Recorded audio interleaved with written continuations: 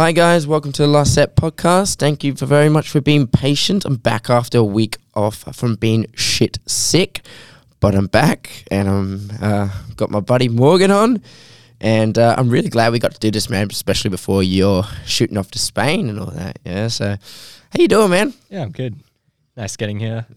Unfortunately I couldn't ride the bike this time, but made up for it by walking. And this isn't your allegedly. This isn't your first appearance on the podcast. I mean, you remember when we came back and we did the first Saturday session? And the reason why I wanted to do this in person was for two reasons. One, because I know that you're going to be going away for how long? Well, undefined. Yeah. I mean, I bought the ticket, fly out 1 month from today. It's one way. So, yeah. I was thinking going over to Spain first, might spend at least 2 years there. And then after that, who knows? Exactly. So open path. If we don't do it now, we're never going to be able to do it. So that's why, I thought to myself, okay, don't worry about the next Saturday session. I'm going to get this man in for his own personal episode because I feel like we got a lot to unpack. Cheers, by the way, man. Cheers. You came in and he's very well dressed. He's bought the coffee. Am I the only one who's made you a coffee before your podcast? Yeah, you are. Oh, there we go. Getting into the good books. Well, I mean, ooh, that's good coffee. What is that? I don't reveal my secrets. Ooh, man, is this anyway, so let's start from the beginning, man. Let's give the listeners a little bit of unpacking to who you are and how you got here. So my name is Morgan. I graduated in history. I suppose I should start there with the studies. I think right now that's the most important part of my life. There are quite a few facets I guess I can talk about. But yeah, graduated in history at the end of last year. Finished off my honours in history and Spanish. And I think that's where I want to take my life, that kind of direction, academia, research. For the first time in my life, I think I've found a solid direction that I want to follow. It's because I had so much fun in honours. You know, writing a 15,000-word dissertation. 15,000 words. Not much compared to the poor PhD guys. They have to do 80,000, I believe. That's like a thesis. That's a thesis, yeah, that's a thesis, yeah. Fuck that. But I enjoyed the process so much. Like, no exaggerations. Monday to Saturday, I was at uni 9 a.m. to 8 p.m. for the last few months of the dissertation. And I loved every second of it. Really? I got energy from it. You know, I was good at it. So I think that's pretty much the universe telling me. What is it about those long hours of typing that makes you so content and being able to do that? Because back when I was in university, man, I was always one of those in-person learners. I had to be there at the lectures. I had to be there participating in class. If you try to get me to sit down at home when we had COVID and try and study, I hated it so much. Yeah, no. I was one of those people. I hated the online lectures. I hated doing online. And a lot of people are very comfortable doing online. And you can study your own way, but how do you do that, man? What drives you to do that Monday to Sunday? You know, the guilty confession I have to make is for most of that time, I mean, until the end of semester, towards the end of the year, socializing was a big part of it. I think that was totally for the better. I mean, if I had spent every hour at uni actually studying purely, that would not have been good. And halfway through the year, I actually reached a real stagnant point where everything just froze. I wasn't making any progress, real writer's block. And I had to go away. I found myself going away in March, pretty much all of March and a bit of June for work. This was with the army, of course, and I found that stepping away so far from the honours, I mean, we're talking really far. We're talking one day I was, wearing a cardigan, drinking a coffee in the library, reading history, and then 2 weeks later, the joke I always make is doing a shit in a rock crevice in the Pilbara during a thunderstorm, stark naked, Okay. It's a bit of a shock to the system. That definitely helped my study, 100%. Coming back after being totally disconnected from the world for essentially a month did only good things for it. Yeah. I remember we were actually at work. Obviously, that's how we know each other because we worked together. But I knew you back when you were at university and all that as well. And one day, you just at work, you're telling me, "Oh yeah, Joe. By the way, I'm going to be going away for a month, so I can't do the next week's podcast." I'm like, "Oh, where you go? I'm going away for operations." Yeah. I was like, "What?" And then you just dropped off the face of the earth for a month. We didn't hear from you, obviously, and then you came back to work one day, and you were like, I was like, "Oh shit, he's back!" Yeah. Yeah, it's been pretty good. I mean, so juggling study and the army's been pretty good. The Army Reserve, they make it really easy. Okay. I like, now that I'm moving away from Australia, sadly my time with the Army is probably up, but but I wholeheartedly recommend it to anyone. Having been in since 2019, I've had only good experiences, and like it can provide you such a diversity of experiences. It'll enrich your life. It'll complement your life in so many ways, and the Army Reserve really understands that it's kind of a part-time gig for you. So it's quite easy to, find time off here. They understand if you can't make a course last minute because something's come up in your, they say real life. So, yeah. Wow. So at what point in your life were you just like saying to yourself, okay, this is what I'm going to do. This is how I'm going to do it. Oh, the Army? Yeah. Oh, I suffered heartbreak. Really? Nah, it was one of the many reasons. Yeah, but that's one, probably the most adventurous reason of quite a few. Late 2019, I still remember sitting there at the third floor of Reed Library at the uni. Yeah. Received a message on Facebook. I remember closing the laptop lid, walking down the stairs, walking around the Oval once, and then just calling up and saying, yeah, I'd like to sign up, please. Infantry, let's go. Wow. Yeah, just like that. One of the more dramatic things in my life, but I mean, you got to admit, though, we have such a finite amount of time on this earth, and I do feel like people who go and pursue that venture, like, it does a lot for them and all that. Like, well, one of the things I like to ask, because obviously doing stuff like that would be rough, the training, the lack of sleep, the physical strain, the mental strain. There's one thing I actually wanted to ask you personally as well, because we both know Kai. Kai came on the podcast quite a few weeks back, and he told me the story, and it was some study that they did, and Jordan Peterson mentioned it as well, that when you go through some kind of really intense adversity, like when you go through some really intense period of your life, your physical features of your face change. Yeah,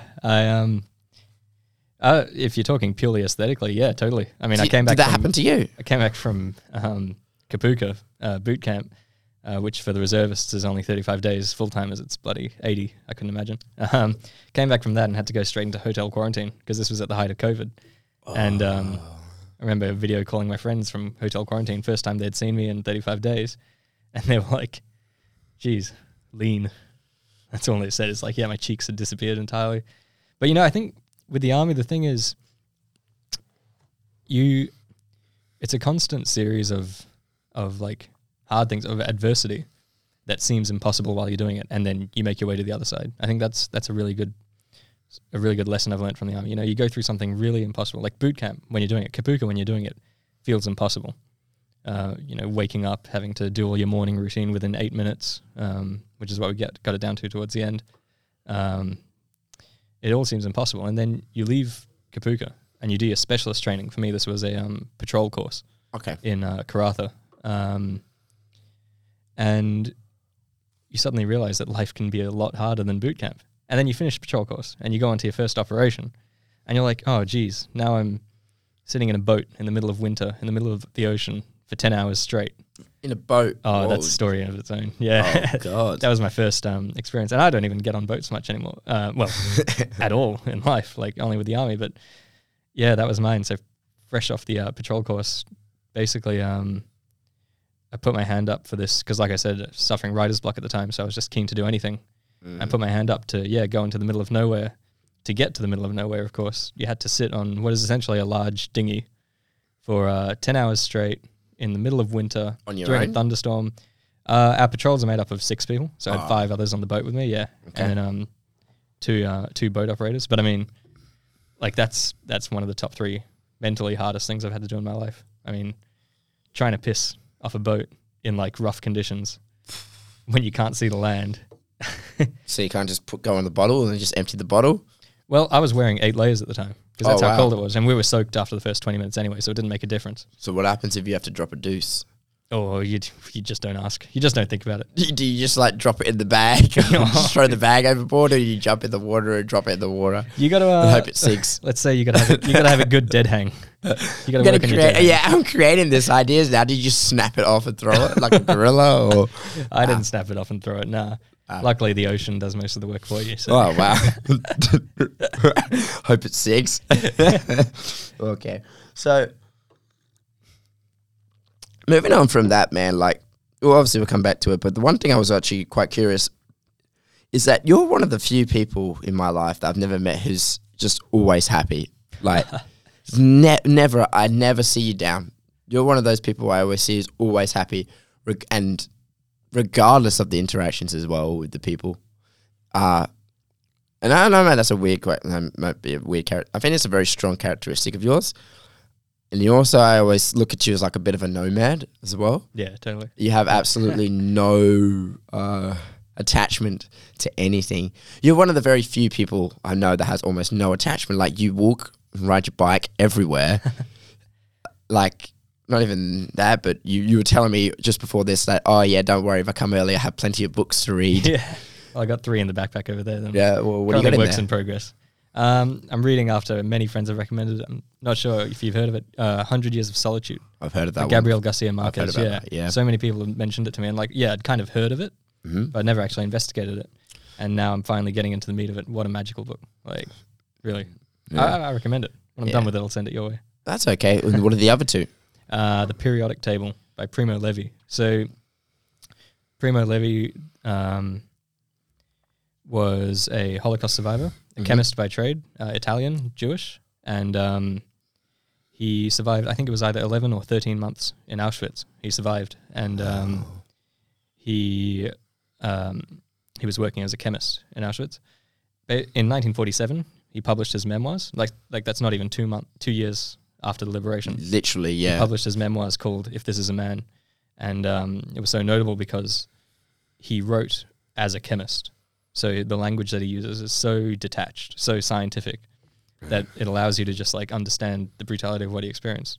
Anyway, in 1975, he wrote this book that I'm reading now, The Periodic Table, which is a collection of short stories. And each short story, most of them are autobiographical. Each short story is titled after an element of the periodic table. And the way he links the story to the element is just so elegant. Wow. Like, it's really profound. Yeah. And the third? And the third, it's actually a book by Ajahn Brahm, who is the spiritual director of the Buddhist Society of West Australia. The Buddhist Society? Yeah. Okay. It's called Opening the Door of Your Heart. And it's a collection, again, of short stories. These ones all have a Buddhist character to them. There's a lot to learn. I've actually read it before. I'm currently rereading it because there's a lot of good stuff to get from that. Do you know the story of Buddha? Yeah, a little bit. Yeah.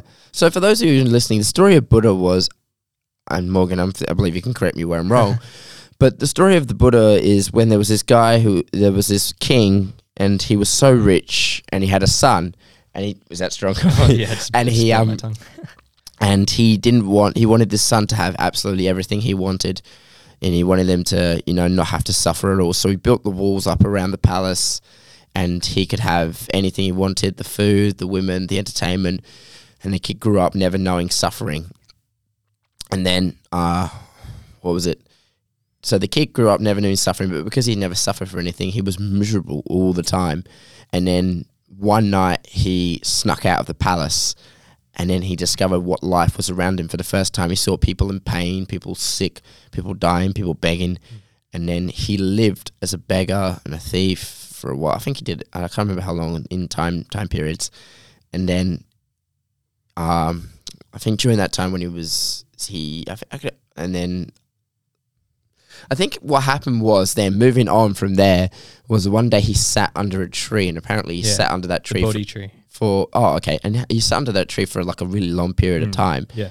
And then he came to the conclusion, which was one of the conclusions that Buddhism is built upon, is because the thing is about Buddhism as well, I really like, is they don't see Buddha as their God, they see it as their teacher. Yeah, absolutely. Yeah. And one of the fundamental aspects of Buddhism is that life is suffering, which was one of the conclusions that he came to on the train. And I read about that, and I'm like, absolutely right. 100% agree with that. Yeah, totally. There's so many. I think what Buddhism really shines at is giving you those short kind of statements that really just hit you and can stay with you.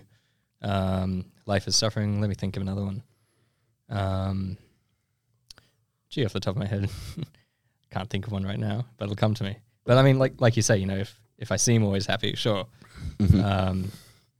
I do smile a lot. It's landed me in hot water a bit, not least at boot camp. Yeah. But I guess it's just, you know, you got to live every day, one day at a time. Something that I always try and live by. One of those, you know, Buddhist derived rules that I try and live by is live one day at a time, one step at a time, one breath at a time. And I actually formulated that while I was doing some guided meditation at the Buddhist temple in Nollamara, of which Ajahn Brahm is the spiritual director. And that is, you know, those large-scale things in life, so studying a degree or starting a family or relocating overseas. Live those one day at a time. Just don't make any plans in the future because the future is uncertain. We don't know what the future is, right? Live one day at a time. And then the next level down, say patting a dog or writing an essay or getting a coffee with your friend. Live that one step at a time. Yeah. It's a bit more, you know, a little bit more immediate. And then finally, the most kind of intimate moments just with yourself, like meditating or like sitting on a beach by yourself or, you know, or going to sleep. Live that life one breath at a time. But the key is, you know, who cares about the long term? We only live for 90 years. Yeah. So there's no such thing as long term. Everything's short term. Well, that's, okay. You know? Well, the one thing that you said that stuck with me is that nothing in life really is certain, you know, like the saying goes, nothing in life is certain except death and taxes. But what I tell about people about that is that I never make 5-year plans for anything. I'll make a plan of what I would like to do in the space of a year, but the plan will always change. In 5 years, people ask like, oh, where do you see your podcast in 5 years? Where do you see your business in 5 years? And I think to myself, well, I hope I'm still doing it. Yeah. I don't care if I'm, you know, in another studio space or how many 100 episodes or whatever or not it leads to anything. I just say, I hope I'm still doing it or I hope I still enjoy it. Yeah. Because if I don't enjoy it or don't find meaning in it, then I will sway away from it.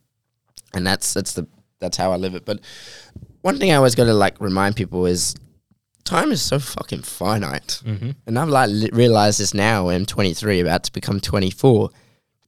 And then I'm almost halfway to 50. And then I'm pretty much a quarter of a century of the way through.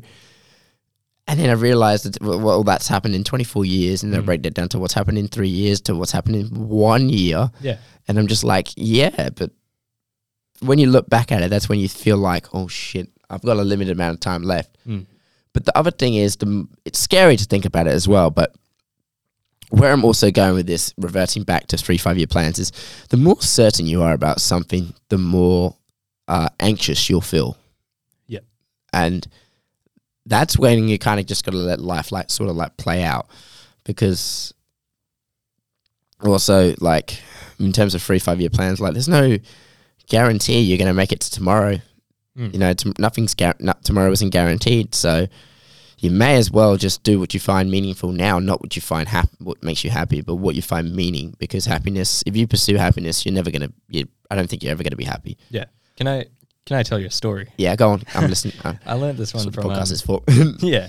There's So yeah, I like to think, you know, Buddhism. I try and draw a bit of that into my own kind of, you know, personal mix of guiding philosophies. And another group that has often interested me are actually the Quakers, which rose up as a religious movement in post-Civil War England in the 17th century. Nowadays, there exist secular Quakers. It's like it can be a philosophy or a religion.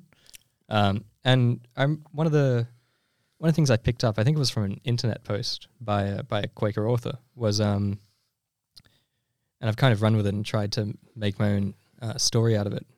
So picture yourself in a forest, right?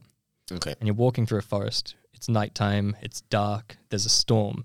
And you're tripping over the undergrowth because there's no path. You're just walking through this forest. And the only light that you have is one little candle. And that candle's fragile. You know, it could get blown out by the storm at any time. So you have to take care of it. Now, what happens when we try and put our hope in a particular future outcome? So, for instance, you say, I hope this podcast is still going in 5 years, or I hope I get to work tomorrow, early. We can hope you do get to work tomorrow, but I hope I get there early. Or, I hope I do well in this exam. Mm-hmm. What we're doing there is we're getting that candle and we're throwing it into the middle of the forest because we're hoping it's going to light up the thing that we're looking for. But when you throw that candle, firstly, you've just thrown your only candle into like a storm. It could get blown out, If we don't meet the expectations that we've put our faith in, that's devastating for us. We hate that feeling, right? We hate feeling disappointed. And that's your candle blowing out. Mm. Secondly, even if you do throw your candle in the right spot, how are you going to get there? You've just thrown away your only light source. Now you're going to have to trip over all the roots to get there. What's better is to keep your candle close to you and just walk one step at a time. Again, we come back to that one step at a time. Don't put your faith in a particular outcome, but be satisfied by having your faith in your human ability to constructively respond to any outcome, good or bad, as you have done many times throughout your life. Mm-hmm. Yeah. Just that. Yeah. Just that. I like that. I like that a lot. That's what I think when you mentioned, having faith in the future and disappointment and all that. I think it all comes down to just trying to detach yourself from the future and live today. Yeah, well, another thing that's changed the way I live a lot lately is, are you familiar with the author Charles Bukowski? I'm not. So please, Charles Bukowski, he was a prolific writer, but he was also an absolute deadbeat. He was a drunk. He was just a pervert and a whole bunch of things. And he grew up with a father who used to beat the shit out of him. Right. He was a drunk. And he had severe acne in his face, and it really affected his teenage years growing up and all that. And he had a lot of self-trauma. He was a writer, but he never, ever really got anywhere right up until the end of his career, into his 50s. But when he was still in his 50s, he was still drunk. He was still, even though he was a successful writer, he was, still rocking up to meets drunk and abusing people, insulting people, but he still wrote throughout pretty much nearly all of his life, and it never stopped and it never slowed down. And on his headstone, he said, "Don't try." Literally, he said that. So where he was going with that was, if you have to try to be something, if you have to force yourself to care about something, if you have to try and be someone, then it's not worth it. Yeah. The more sometimes, and what I mean by that is like, what's the best way I could put it? It's like, do you remember when you were a kid, right? And someone asked you what your favorite color was, and you would say blue or red, and you can't have an explanation why you like that color in particular, and then people say it's not because that color chose. It's not because you chose that color. It's because that color chose you, because there was no thought process behind it. Mm-hmm. So it's the thing I believe about life is like, if you have to try to do something and you gain success in that thing, it's not because you tried that thing. It's because that thing finally tried you and what your reasons were for doing for it. And then he wrote this poem to a young writer. He says, "Too many people write for the wrong reasons. Some people want the cars, the money. Some people want the girls with the blue bells in their hair. But it's when you get famous in writing, it's not because you chose writing. It's because writing chose you. It's when you're mad with it. It's when you're obsessed with it. When it's up your nose and under your fingernails. When it's the only thing you can think you can care about. That's when you get successful at something. So don't try to be doing something for the sake of something else. Don't try and just have to do the thing, and you have to feel as if this is effortless. And that's the thing I say about this podcast. Like, I'm not trying to be famous or anything. And I've done so many episodes now, and it's gone to a point where I see other podcasts, or people who are celebrities, and they start podcasts and they go big and all that, and they get the money. But then they just realize they're already big and they all want that fame that comes with it and talk to the people. But I'm happy to just talk to my mate who I see every day at the gyms, and that's how when I think about it, I was like, fuck, all right, I enjoy it. That's why I'm still going. But that's really where I'm trying to go with the idea. So kids, don't try. You're doing it. That's what's important. Yeah. Anyway, but another thing I wanted to also recommend is, since we're on the topic of books as well, just earlier on, Yep. have you ever heard of Viktor Frankl? Viktor Frankl. Yeah. He wrote Man's Search for Meaning. Yes, this has been recommended to me by a very good friend of mine as well. Yeah. When I mentioned Primo Levi's periodic table, so I feel like they may go quite well together. I haven't been able to read it yet, unfortunately. Phenomenal. Yeah? It's probably one of the best books I've ever read, and it's such a short book as well. Yeah. So I'll give you the backstory to it. So Viktor Frankl, he was a psychologist, psychotherapist. He was a doctor. Let's just say a doctorate. Uh-huh. And he survived the Nazi concentration camps. Mm-hmm. And then what happened was Man's Search for Meaning, he was talking about how can man find meaning in like the worst conditions possible. Yep. And then when they were locked up in the Nazi concentration camps, and he said the first people to die were the optimists, the ones who were saying, "Oh, don't worry, we'll be out by November, we'll be out by Christmas, people will come and save us." They were the ones to first die.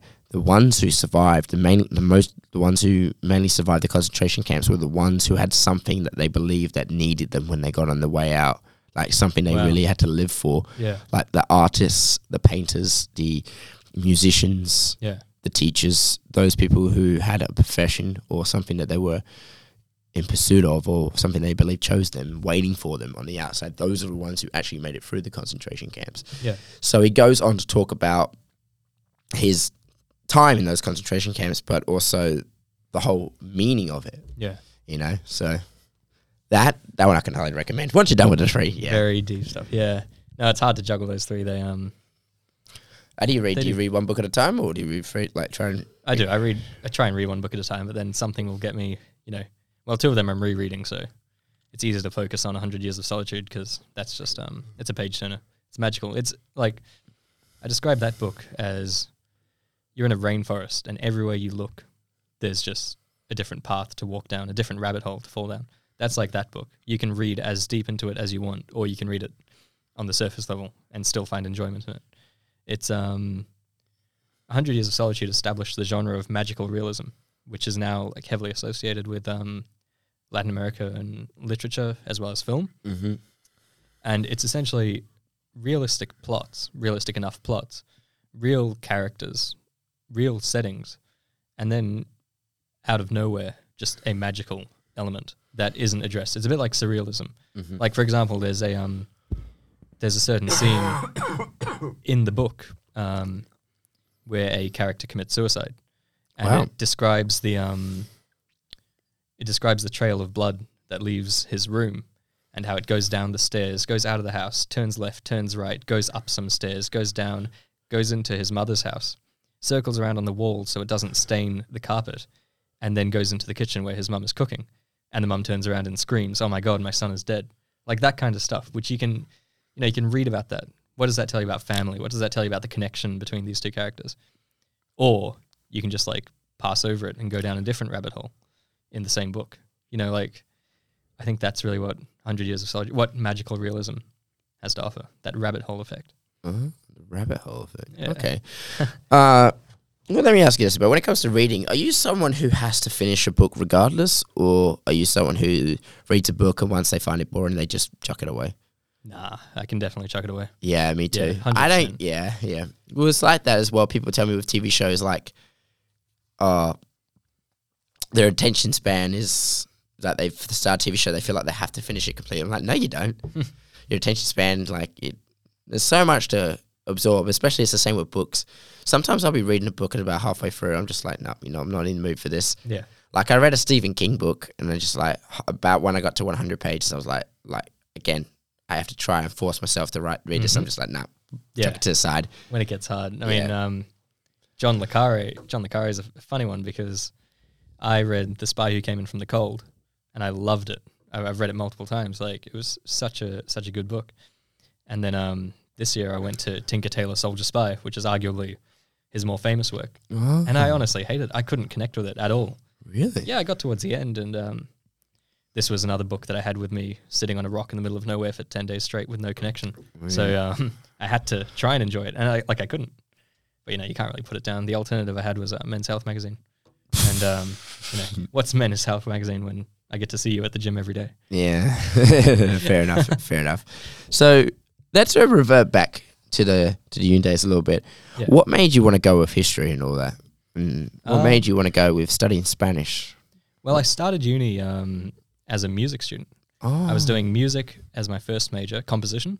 Okay. Spanish as my history as my second major, and doing Spanish on the side. I ended up focusing on history because some of the early history units I did, I just got totally caught up in those lectures. I enjoyed it for the content, just for learning about the past. And then as I studied more and more history, I really got into university history, which is different from school history, right? In school history, what we learn is like dates. We learn reasons for things. We are expected to memorize things and then blurt them out on essays. In uni, history is all about making your own point and then backing it up with evidence. And you're not measured on like your point. I mean, you could go out and just be wrong if you quote your facts incorrectly. But otherwise, the interpretation's all in your hands. And it's then how you back up that interpretation that you're actually, that you're marked on, essentially. And I really enjoyed that. I really enjoyed the process of historical research. So I, followed that rabbit hole. In second year, we did this unit, historiography, so the study of history. Sounds like a really dry unit, but it was the most, one of the most informative periods of my life, I think. Wow. The amount of stuff that I learned. And part of that, you look at the question of truth in history. And this is it's an interesting point that's coming up in politics all the time, everywhere, and especially today. You know, what is the truth? What is historical truth? Is there a historical truth? And I find my views align with the English historian E.H. Carr, the 20th century historian, who, just to quickly explain it, he explains it with this metaphor, right? History is like two people painting a mountain from different sides of the mountain.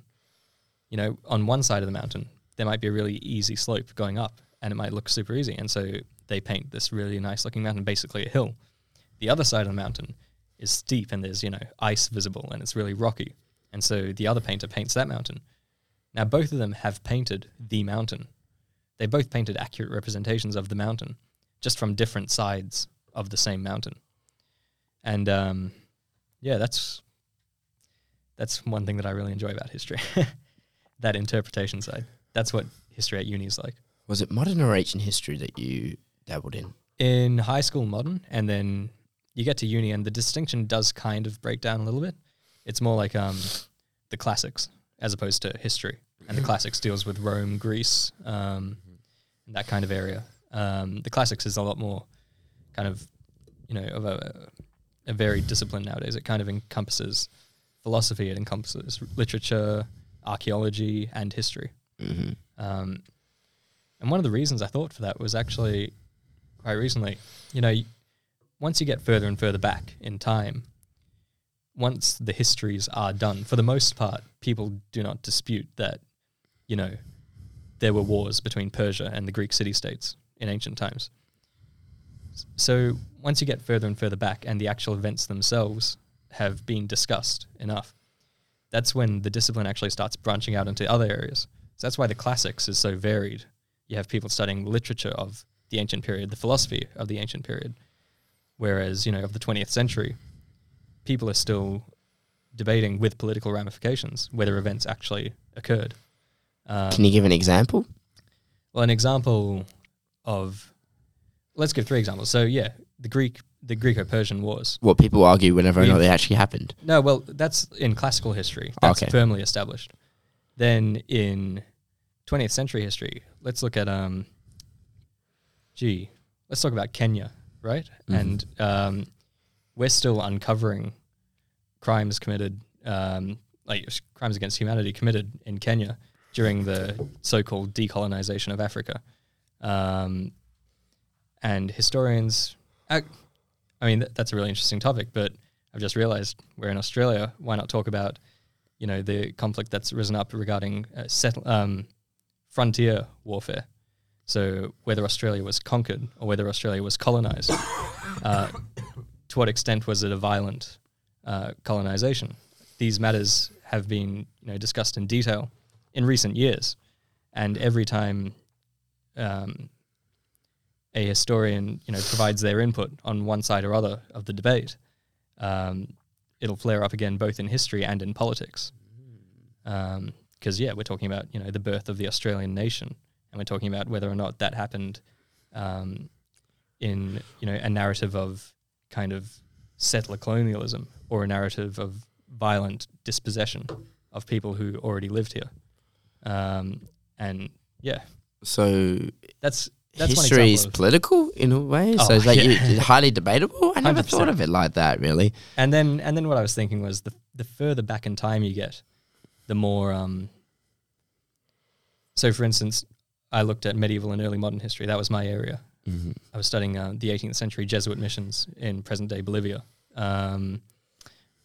And you find that as you get further back, you start looking at different things. You don't really doubt whether the events happened or didn't happen anymore.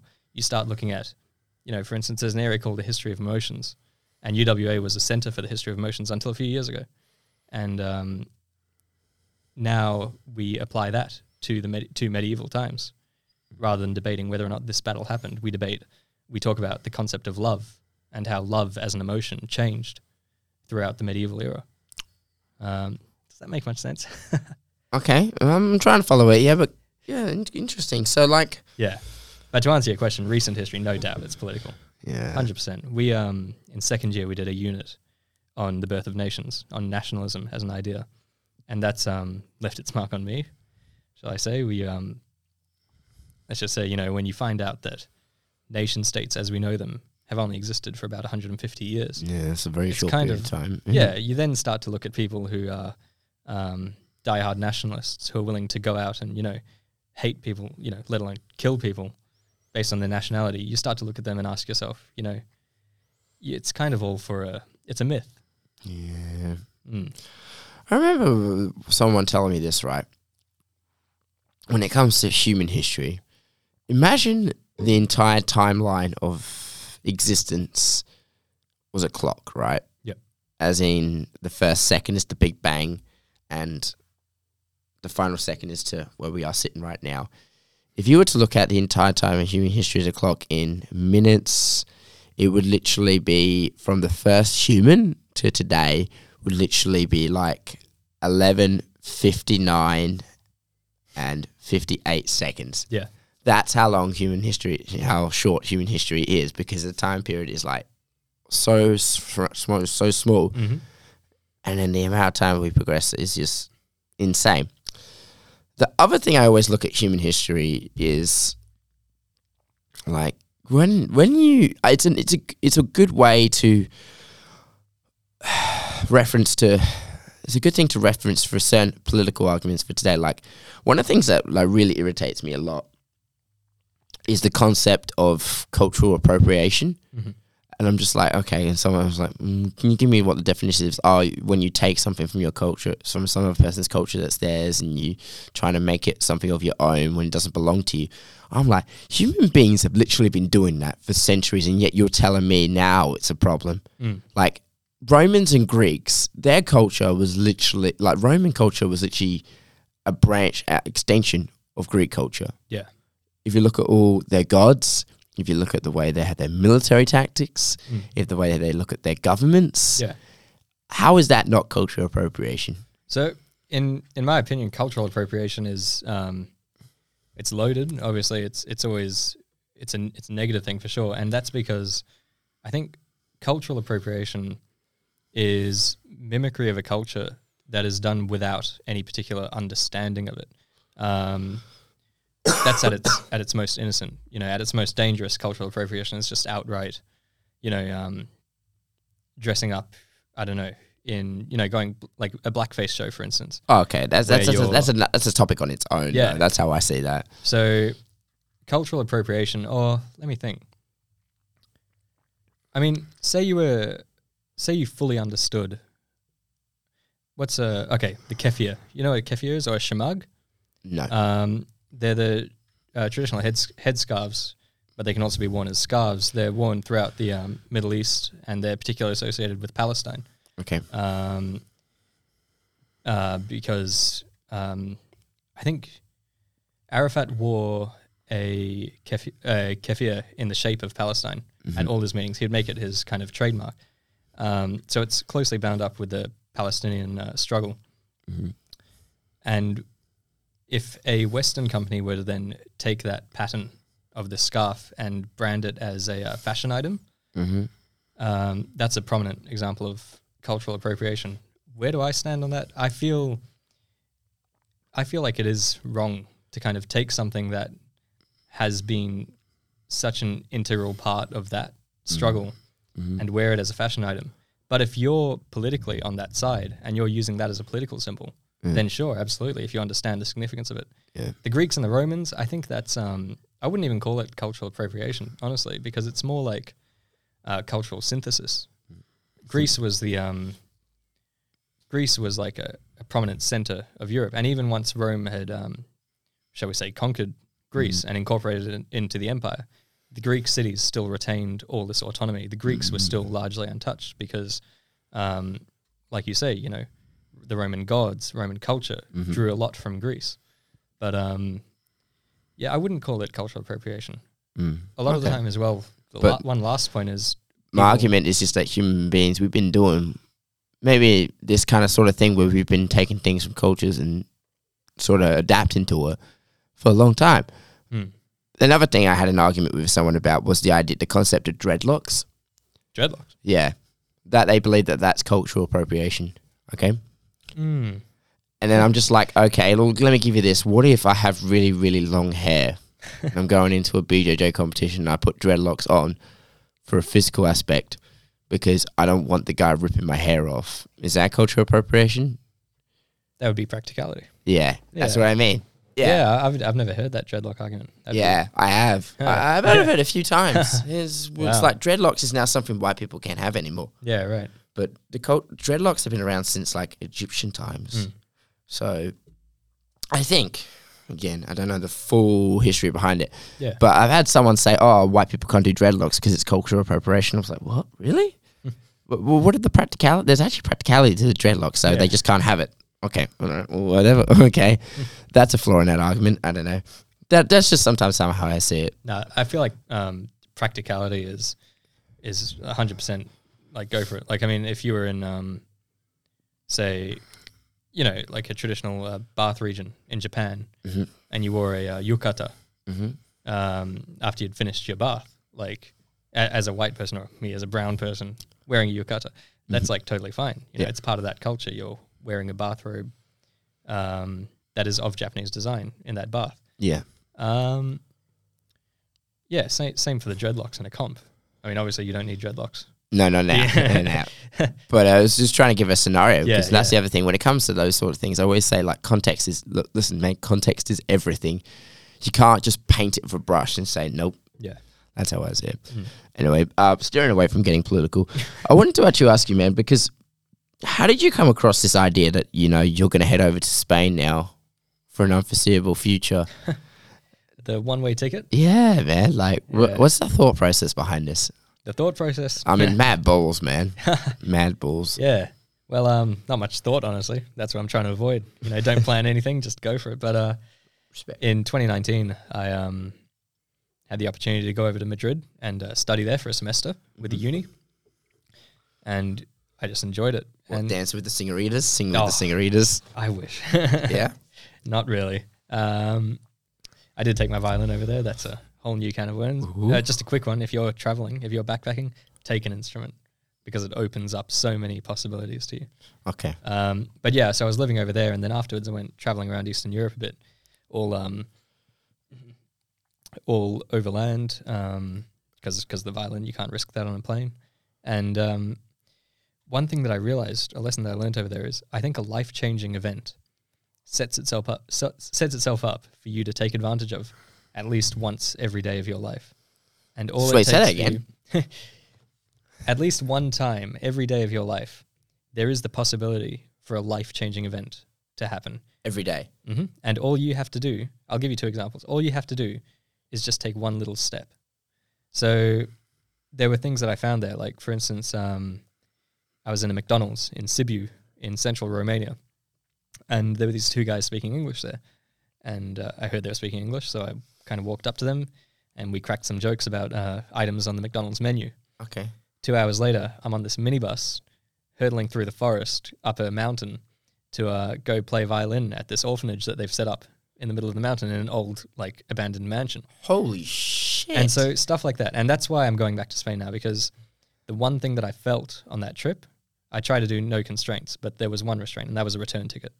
And so I feel like the only way to truly travel and just get out there and live your life is to just remove that final restraint. Just get a one-way ticket. Just go. Fuck. Yeah. There were plenty more of those examples I could tell you, but, you know. That's crazy. Yeah. And I actually you just blew my mind about that as well. Like the fact that you're doing something that I would say 99% of this population does not have the guts to do because they're so because they're too scared. They worry, they're too anxious about what would happen. It's an anxiety that's like all fear. Here you go. Here's a short Buddhist line that stuck with me. Fear, and this is from Ajahn Brahm's book. Yeah. Fear is finding fault with the future. Okay. That's what fear is. Okay. But we've already established, both you and I in this talk, that the future, you know, who knows what the future is? No one knows what the future is. No one can tell the future. So it doesn't make any sense for us to find fault with the future. Just go forth, you know, go with all your might. Book that ticket, you know, book that hotel, get over to Europe, get over to wherever you want to go, Latin America, and just travel. I also feel like you're one of those people who's chasing moments. Experiences, absolutely. Yeah. That's why I joined the army. That was the number one motivation, 100%. It was apart from the emotional distress of heartbreak. It was to get experiences that you can't find anywhere else in the world, and 100% that's true. Like, you know, where else do you get to paint your face, get dressed up in camouflage, go crawling through the bush? It's one thing that I learned as well was in life let there be good experiences and new experiences, right? So boot camp, for instance, objectively, that's a bad experience. You know, getting screamed at, you know, getting woken up with a guy screaming at you and then being told to do all your stuff within 8 minutes and then having to march everywhere, having no time to actually go to the toilet comfortably for 35 days straight. That's objectively a bad experience, right? But it's also a new experience. And not many people in the world are going to have that experience. Yeah. And so enjoy it for it being new. So that's how I try and live my life now. Let there be good experiences. And if I'm currently having a bad experience, just make sure it's a new experience, a unique experience. Yeah, well, I've always believed the idea that, what is it? Fuck, I forgot what I was going to say. I was saying something I remember about bad experience. Like, in hindsight, the acceptance of a bad experience is actually a good thing. And fuck, I forgot what it was, but it's the idea that you need to kind of have these bad experiences to have a perspective on life. You need to have this when people look back at achievements in life, the most important things to them are their failures. Because if without the failures, then they wouldn't be getting to the point of where they were. So the acceptance of a bad experience is on its own a good experience. So I'm just going to try and find it. But I wanted to I'm going to try and find the quote because it's going to rattle my brain. This is how I am. If I think something and it's in my head and I know I can just simply Google it, I have to do it. I know that regardless of what I'm doing. Anyway, so on a less profound note, so bad experiences always make best stories. Yeah. Right? Yeah. But at what point were you like, okay, I'm going to go do this? Was there a moment, like a life-changing moment when you said, you know what, I'm going to fucking do this. I'm going to go to Spain and there's not going to be a return ticket. Was it something that happened to you that made you do it, or was it a thought process over time? No, I finished the degree, went pretty hard with army stuff for the first half of the year. And then kind of just decided from there, you know, this is what I want to do. Just move to Spain. I don't think there was a particular moment. I did go to Spain in early 2018, and I suppose you could call that a moment, because in the weeks leading up to it, Okay, sorry. Oh, sorry, you found your quote. I found Go it. on, Sorry. go on. It's by Mark Manson. The desire for a more positive experience itself is a negative experience, and paradoxically, the acceptance of one's negative experience is itself a positive experience. Whew. Finally got to. All right. Okay. You live by that? Yeah. Yeah. I do. Nice. I'd say stop trying to be happy, man. Stop trying to fucking work so hard and don't give in so much to this self-help culture. Yeah. So I do believe in self-help, and that can help. Obviously, that can self, but all this trying to self-improvement and feel good all the time is such a bad thing. Yeah. That's what I tell people. You gotta feel, man. You gotta feel shit. You gotta feel unhappy. You're gonna feel like life is gonna suck, and that's okay. And if you're someone who's believing that you should be happy all the time, absolute bullshit. Sorry, you were saying continue as well. Yeah, greet it with a smile. Yeah, that's what I try and do. Yeah. Anyway, Sorry, yeah. There was, if there could be one moment, it would be way back. I just got my first casual job at Officeworks, saved up a bit, and at the end of 2017, decided to go traveling to Spain. And now, I didn't want to travel to Spain. What I really wanted to do was walk around uni and tell people, oh, I'm traveling to Spain. I'm traveling to Spain. And I wanted to hear people, this is like me being truthful with myself. I wanted to hear people say, oh, wow, that's so cool. Oh, wow, good on you. Wow, you're so cool, right? I was chasing that. I said it to one of my friends, and I'll always remember this. I said, hey, I'm going to Spain. And she looked at me, and she said, oh, where's the ticket? And it just stopped me in my tracks. And it was like I suddenly woke up. And if I hadn't actually had that conversation with her, and hadn't gone home and booked the tickets that night, I don't know if I'd be going to Spain right now. I don't know if I would have gone to Spain on exchange. So if you didn't get called out, then you wouldn't have gone. Someone else had to call me out. Ooh. I think that's true. Maybe if there was one event, it was a friend calling me out. Are you still friends with this person? Absolutely. Does this person know that if it wasn't for that, you wouldn't have gone? I've told her a few times. Okay. I'll remind her. I try and make it once a year. Okay. Well, cool. So you're also going to be teaching English to Spanish kids. Yeah, sort of. So for any Australians listening, who I think are the majority of your listeners, the Spanish government wants English native speakers to go over there and help out in Spanish schools. So we won't be actually teaching. We won't be running the class. What we will be doing is practicing conversation with students of the English language. The Spanish government will pay you for Madrid, it's €1,000 a month. For other places, I think it might be a little less, but the work is also less.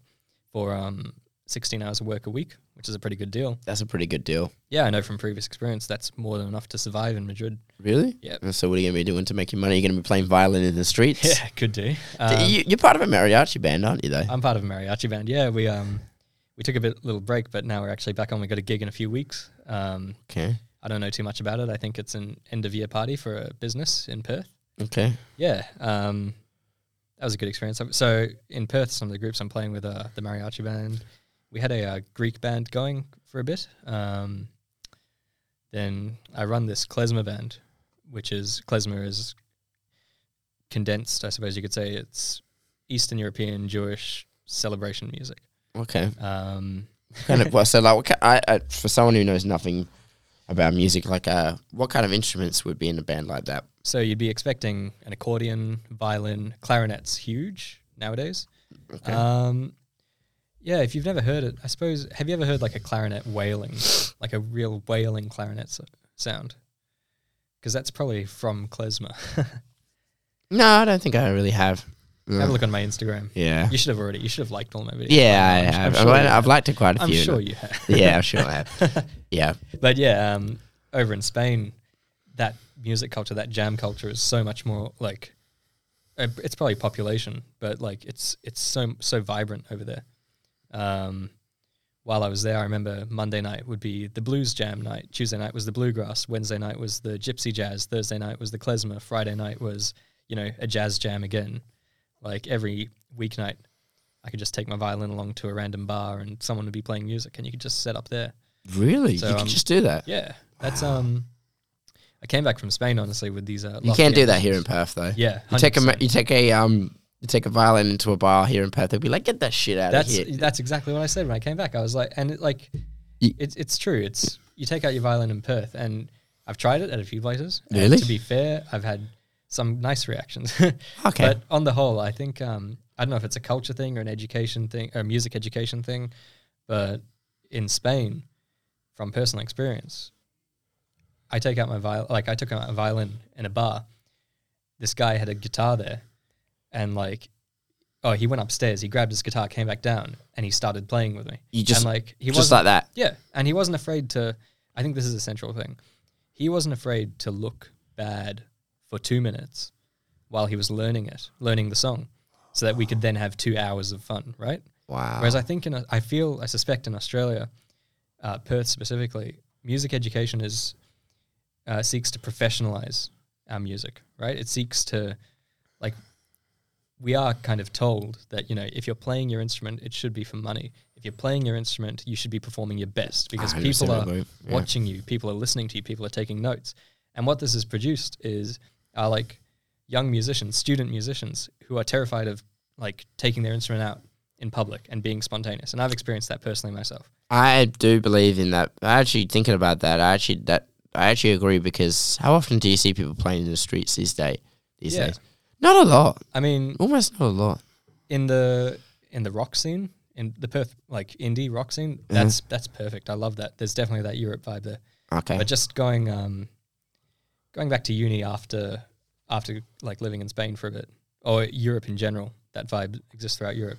You could definitely see a difference. Like for context, I was in Krakow for the Jewish Culture Festival. I ended up there after the semester of study, and there was a band playing on the streets. They were playing these like Jewish folk songs, klezmer songs, and I kind of just walked straight up to them and I was like, "Hey, I've got my violin at the hostel. I know all these tunes you're playing. Can I join in?" And they said, "Yeah, sure." Wow. And so I just went, grabbed a violin, played with them for 2 hours. We ended up, the event organizers came down to us and like diverted traffic around us just because we were drawing like a crowd that we were starting to block the road.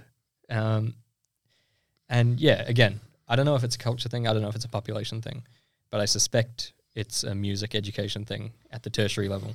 Okay. I suspect that especially our classical music students are kind of reluctant, 100% reluctant to just look bad for the sake of the love of music. Do you just play the violin, or do you play anything else? I play accordion, piano, Wow. too, guitar, a little bit of banjo. I find the accordion has actually been very useful. You know, crack that one out at parties, sing a Russian folk song or two. And Okay. So what got you into music as a kid? What got you into playing instruments? Violin was my first. Okay. At age 4, I saw a video of the violinist Itzhak Perlman, American violinist, playing, and my mum always tells me that's why I kind of pointed that out. My mum's a music teacher, and she was a big inspiration for music. She was my first piano teacher as well when I started the piano. So, yeah. But yeah, violin started at 4 and pursued it through to university, and then kind of stopped with a focus on classical, at least. And now I'm purely playing that folk style, a bit of jazz. I try, always learning, and mainly that klezmer stuff. Okay. The Eastern European stuff, yeah. So what is about this type of music that you find so enjoyable? Like, why this style? Could you say that it chose you, or you know? True. But what is it about it, like, you know? Possibly the spontaneity of it. The reason, for me, it's associated with my time in Europe, and so when I play it, it's the community aspect of it. The fact that they're simple tunes, simple chords, so you can feasibly just crack out your instrument and grab a friend who plays their instrument, teach it to them within 5 minutes. That's what I did when I came back from Europe. I started organising these little jam sessions, often in the lake across the road from Whopper, where just meet up with some people. I went and flyer dropped at Whopper and UWA, and also the like community centres around. I went to a synagogue, Temple David, the Reform Synagogue in Mount Lawley. I just flyer dropped and I said, if anyone wants to jam, I'll be here at this day at this time. Come down. And every week some people would come down and would just run through these really easy folk songs. I guess that's why a lot of people like Irish folk songs as well, you know, because you crack out Irish standards at a pub and people will just play them and play them and play them. It's the community aspect as well as the music aspect. I think that's why this style of music appeals to me. Interesting. So, do you feel what's drawing you so much to Spain as well was that community culture regarding around music? Yeah, no doubt. Yeah. 100%. Okay. Okay, fair enough. Nice. So, once we're there, man, what are you going to do? Yeah, I'm going to have a lot of free time, I suppose, because the teaching gig's pretty good. My brother lives in Spain as well. He's studying his PhD in economics. Okay. So he we'll probably be having dinner every Sunday, I assume, like last time. We didn't live together last time, and we probably won't live together this time because we've got different ideas regarding lifestyle, shall we say. Okay. He's he was living in one of the posh neighborhoods. Okay.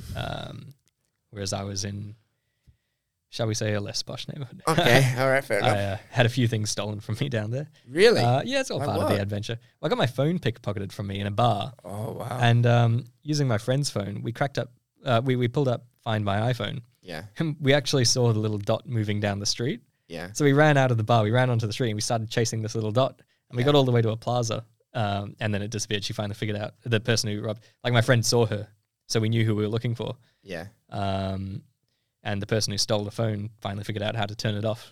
And so, like, the dot disappeared. But I almost had my own little detective story there. Oh, wow. Yeah. But it's a fun neighborhood, like I say, good experiences and new experiences. Mm-hmm. The phone was old. It was cracked. It was probably worth getting a new one anyway. So, yeah, didn't lose too much. Okay. And the thief gained a really terrible phone. That probably would have earned her about $25. What else did you have stolen? Luckily, nothing else. I was pretty on guard, but I had a few attempts. Now, if you're traveling in Europe, be very careful of people who come up to you and try to ask you to show them, try to ask if you want to see a football trick, right? Or something similar to that. A guy came up to me and he told me it was a traditional Moroccan greeting, but it was the exact same thing. It's bullshit. Okay. What it is they'll come up to you and they'll hook their legs around you in all these weird ways and their arms around you. Like, you're getting touched in like 5 different spots. Jeez. 5 different spots of physical contact. And it happens really quickly. And then they start jumping up and down. And the thing is, because they're doing that, that overloads your senses. You're like, oh, wow, this guy's touching me all like everywhere. What do I think? In the meantime, their hand's quietly gone into your pocket and it's taken your phone out of it. Oh, wow. So you got to be careful. Yeah, it's pretty makes sense. That happened to me the first time, and luckily all my pockets are buttoned up. Ooh. And the second time it happened, I knew what was going on, so I just shoved the guy off. Yeah. Oh, okay. But I've seen it happen to other people, and people do think it's just a guy trying to be nice, like show them a football trick or something. Oh, okay. Keep your distance. All right. So we're aiming to go there for. Hey. We're aiming to go there for like a non-foreseeable future and all that, Yeah. And so then we're going to move on somewhere else, or? Well, as you know, I don't really like future plans. No, but I've got a direction. Okay. Right? And so the general direction is to head back over east. Go to Lithuania, reconnect with that klezmer band. They're called the MARUTHIAH Klezmer Orchestra, if any of the listeners want to look them up on Spotify. Mm-hmm. Very good guys from Lithuania. So I'll try and reconnect with them. I do want to go to Ukraine, and it's nothing to do with the war. Really? And get this, I want to go to Eastern Ukraine. Why? And it's because that's where a lot of this music originated. Wow. And it's just my bad luck that now Eastern Ukraine is very much a no-go zone. That is so fucking ballsy. Yeah. But we'll see if the situation allows me to go there. After that, it's across Russia. I want to see Central Asia. I actually really want to go to Russia. Russia, yeah. Like, there's so much to see there. I wish I could go to Russia, just obviously I wouldn't go right now because of the time period of what we're living in. But the reason why I want to go to Russia is because I respect Russians so much. The history? Russian people, their culture rubs Westerners the wrong way. Like, in Russia, they're so miserable all the time, but they're also so brutally honest. If something sucks in Russia, they'll say so. If you're being a dickhead, they'll tell you you're being a dickhead, and they really speak their mind. Yeah. And the reason why I feel like I really want to go to Russia is because, personally myself, I wish sometimes I could just rub off that Western fake niceness. Yeah. If I could really say what I mean, I know that I'd be pissing off a lot of people, but at the same time, but that's just a culture which I relate to in Russia and all. You want to go over there to get shouted at? Yeah, I do. I can shout at you if you I want. do. I want to go to Russia because I want to be told that. that's the way it is about, because that's honesty at its purest expression, man. I feel like honesty is the main thing, and I feel like if human beings would just stop being so fake nice all the time and being so brutally honest with themselves and each other, well, it would be a very different place. So I wish I could go to Russia. I'd be told a whole bunch of things, you know what I mean? You know, and that's the main reason why, and I'd swivel that shit down like it's the best vodka I've ever had. You know what I mean? Oh, the best kvass you've ever had. Yeah. I don't want to drink kvass ever again. You know about this? What is it? They drink it in Russia. It's like Coke, but it's like a mix between Coke and beer. I don't know how to describe it. It's a really unique taste, and it's really. I'm gonna go to try it. It's don't. I mean, okay, try it. Don't. Come I gotta try it once. Don't try it once. me. Say it's shit. You know what I mean? But it's interesting you say that, because I agree. I think in the West, I don't know if it's a Western thing or an English speaking thing or a like a British culture thing that we've adopted here in Australia, but it's definitely, we're taught that the polite thing to do is to be indirect. We're told that it's polite to be indirect. It's polite to say, "Oh, I don't think I'll be able to make it," rather than telling someone, "I'm not coming." Yeah. Yeah, and I like that. Is, when you actually step back and look at it, the polite thing to do is to be direct. Yeah. The polite thing to do is to tell someone, "Oh, there's stuff coming out of your nose." Yeah. "Oh, there's food on the corner of your mouth." "Oh, you're being stupid. Stop." Yeah. Or like, "Please shut up." That's the polite thing to do. Yeah. And Russia, Eastern Europe, I found a lot of that vibe for sure. I respect that personally myself more, because that's what I do expect of other people. Yeah. In my line of work, I respect it more when someone says no, rather than me have to constantly try and chase someone to get the answer out of them. Oh, that must be hell, dealing with like a client who doesn't want to continue, but they think it's polite to say, "Oh, maybe not." Maybe not. Yeah. I love that. I love it when someone says no straight away. Yeah. Because then I don't have to give it any benefit of doubt. Yeah. But if you don't, I'm going to have to pursue it. Yeah. And then sometimes I come across situations, just yes or no, mate. Do you want this or not? Yeah. That's it. And then some people, I don't know, they're just so scared to piss people off, man. Yeah. But in Russia, it's not like that, man. Yeah. I've met a few Russians in my life.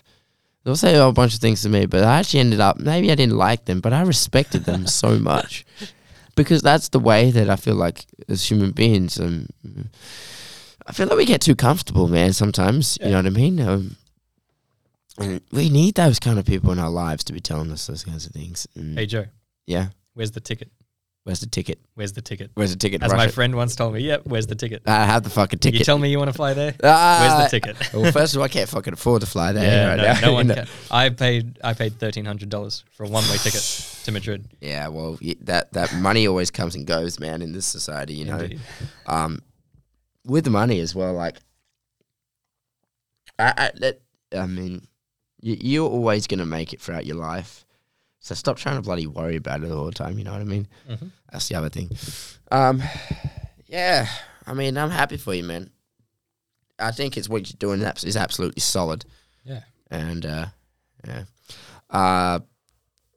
that's pretty much it. That's pretty much all the things I really wanted to ask for you. So I just wanted to wrap up this podcast. If there's anything you want to drop, or any wisdom you want to drop, or anything, or any advice, or any little memos you want to give before we wrap this up, man? Nah, I love, as all my friends will tell you, I love therapizing friends, unsolicited therapizing. Yeah. But it's always in response to situations, so I can't drop wisdom on demand. Okay. Unfortunately, but keep reading, keep thinking, I suppose.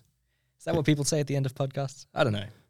Normally I say it, and that's game, and that's it. But podcasts are interesting. You feel like you've got a captive audience. I mean, you're my captive audience for starters, but then anyone listening, they can't really run away, can they? Well, the thing is with this podcast, man, like I just do it for my fucking self. Yeah. Like I love anyone who's listening to this podcast. At the end of the day, I'm like, I love you, man. I love you, girl. I love you, man, woman. It doesn't matter whatever you want me to call you. Or I'm happy. I respect the fuck out of your fact that you're taking out your time to listen to this.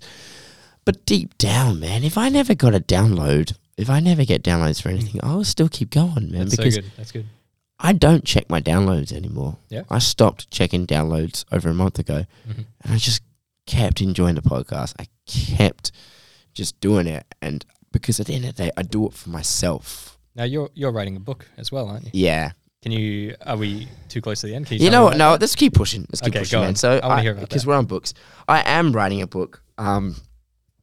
It's about something that's quite deep and personal to me. Okay. So it's a fictional book. And because I can't stand the idea of just not writing.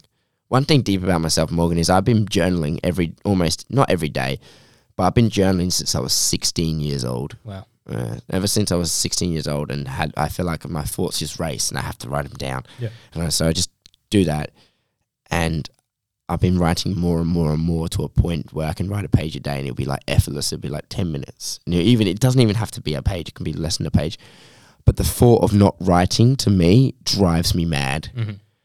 So that was the idea where the book came from. Like, I had these ideas in my head and I just wanted to get them out on paper, because if I don't write, I'm always one of those people, if I don't write it down, I don't do it in the moment, I'm going to forget. Yeah. So I'm writing a book right now. It's a fictional book, and the idea and the reason why I'm so happy with it is because the idea of not doing this just drives me more mad. Mm. And so it's a fictional book. It's based off some things I went through, but I don't want to give away too much of the story. Of course. Because because I know when it gets released, if it ever gets released or ever gets published, it's the first of its time. Right. So it's, maybe I'm committing like some awful sin. No, don't write about your life because not everyone's going to find it amusing. No, I'm like, no, I'm doing it for myself. Because of course, yeah. The idea of not writing this book drives me mad, and I'll honestly do this as a side hustle up to the end of my life. Like Charles Bukowski. I'm not trying to be like Charles Bukowski, but Charles Bukowski, he wrote like shitloads of books before he got famous. Yeah. Because the idea of just not writing just drove him mad. Mm-hmm. And that's why the things that I do in this life, I know I'm not trying to be a big celebrity or anything like that, but the things I do on a day-to-day basis, like working out, if I don't work out first thing in the morning, it drives me mad. I don't care what fucking time it is.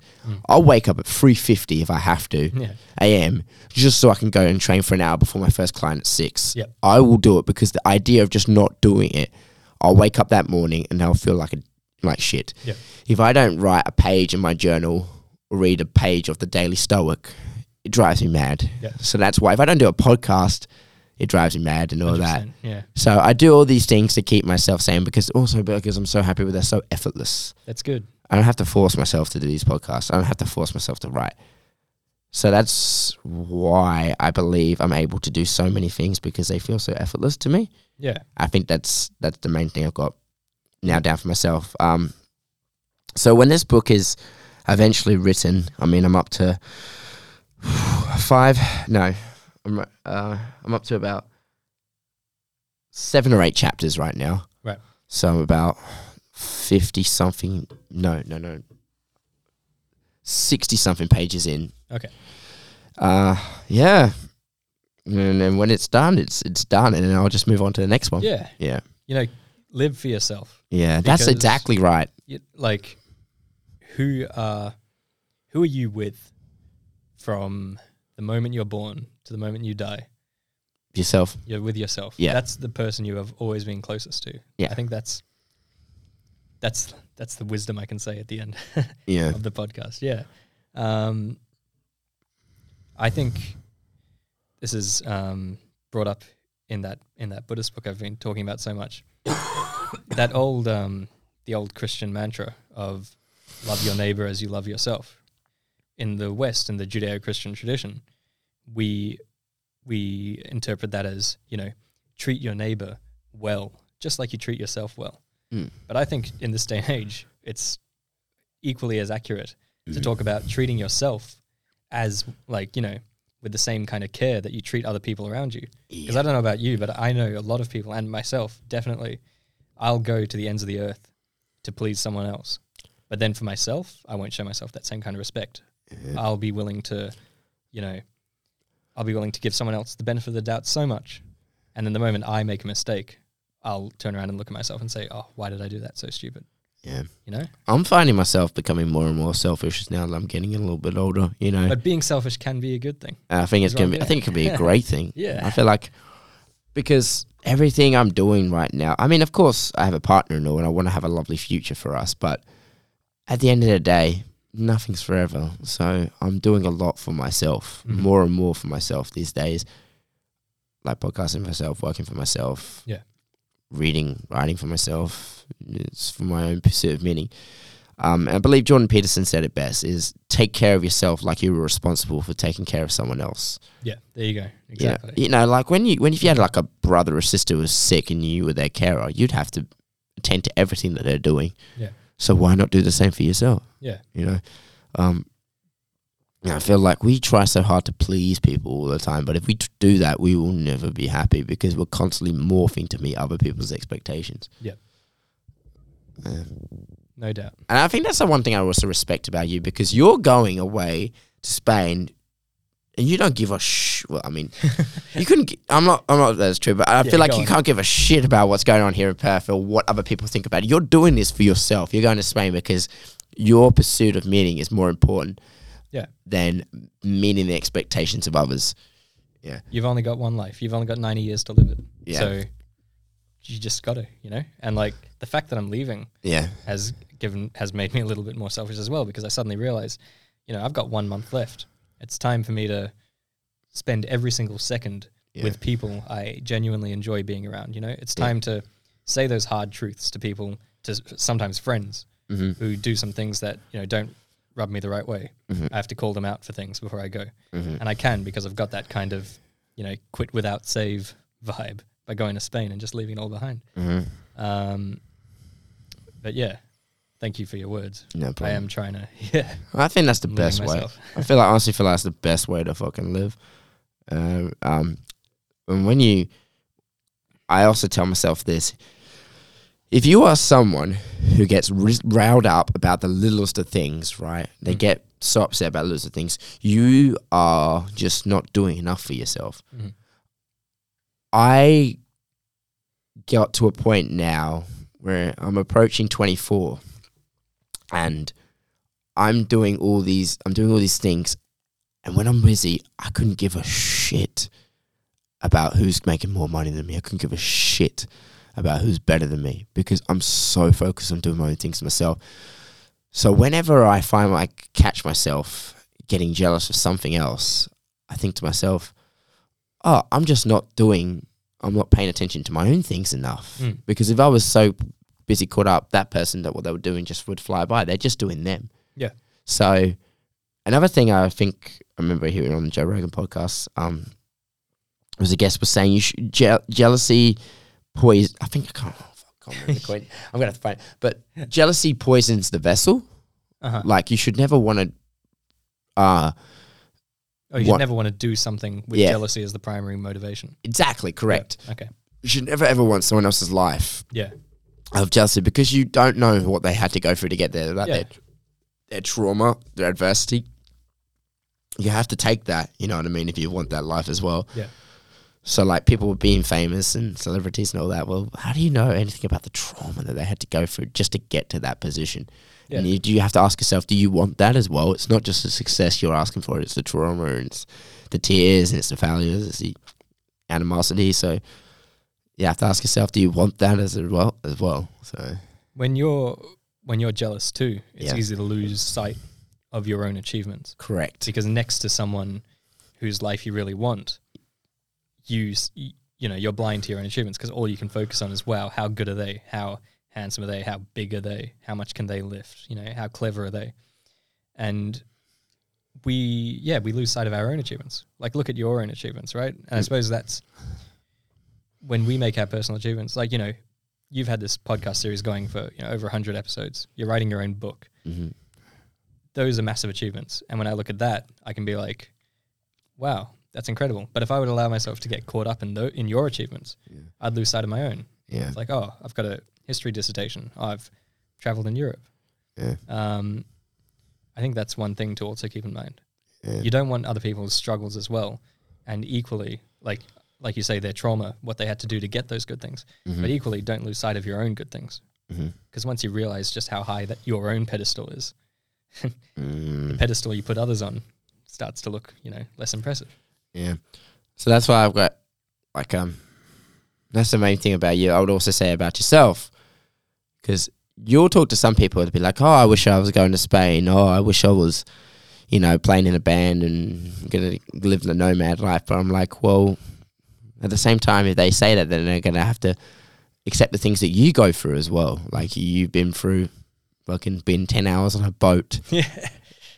Among other things. Yeah, amongst other things, getting your phone stolen and making mistakes and, being in the army, like in reserves, like that's what they have to accept as well to get to that mentality point of fuck it, I'm going to go to Spain. Yeah. So that's the main thing. Yeah. Alrighty. I think that's ending out on a high, man. So Absolutely. We'll cap that off. Yeah. Guys, thank you very much for listening. Morgan, thank you very much for coming, man. Thank you very much. Appreciate it. Very good to finally be on. And I'm looking forward to, this a few years down the track. If I'm still doing this, man, and you get back, I feel like we're going to do another episode and we're going to go like, holy shit. Do you remember that time when we spoke about this conversation on this table years ago? Oh, my accent will change for sure. Yeah. I'll be something else. We'll probably do it over Zoom or something, honestly. I'll be in Romania, which maybe we'll absolutely aces Australia's internet speed anyway. So that's true. True. I'm not really the biggest fan of Zoom. Yeah. Zoom. Have you ever done any of these podcasts over? Oh, so many. Yeah. So many. When I was in the early days of this podcast, a lot of the stuff I would do was Zoom interviews. The reason why I did Zoom interviews is because I just wanted to do episodes. I was like, fuck, I'm so enjoyous. I want to do more episodes. Just crack them out. But I never felt the emotional connection Yeah. that you get from just having a conversation with someone in person. I can lean over here and smack you if you say something wrong. Yeah, exactly, yeah. But the other day is just like, when it's over the internet, you got your headphones, things going around you, you get distracted, you have to wait for them to speak, you can't talk over them. Yeah. It's more interview style, but for me, it's more I feel like being in person is more genuine. Yeah. Anyway, guys, thank you very much for listening to the Last Set podcast. All the best, and that is game.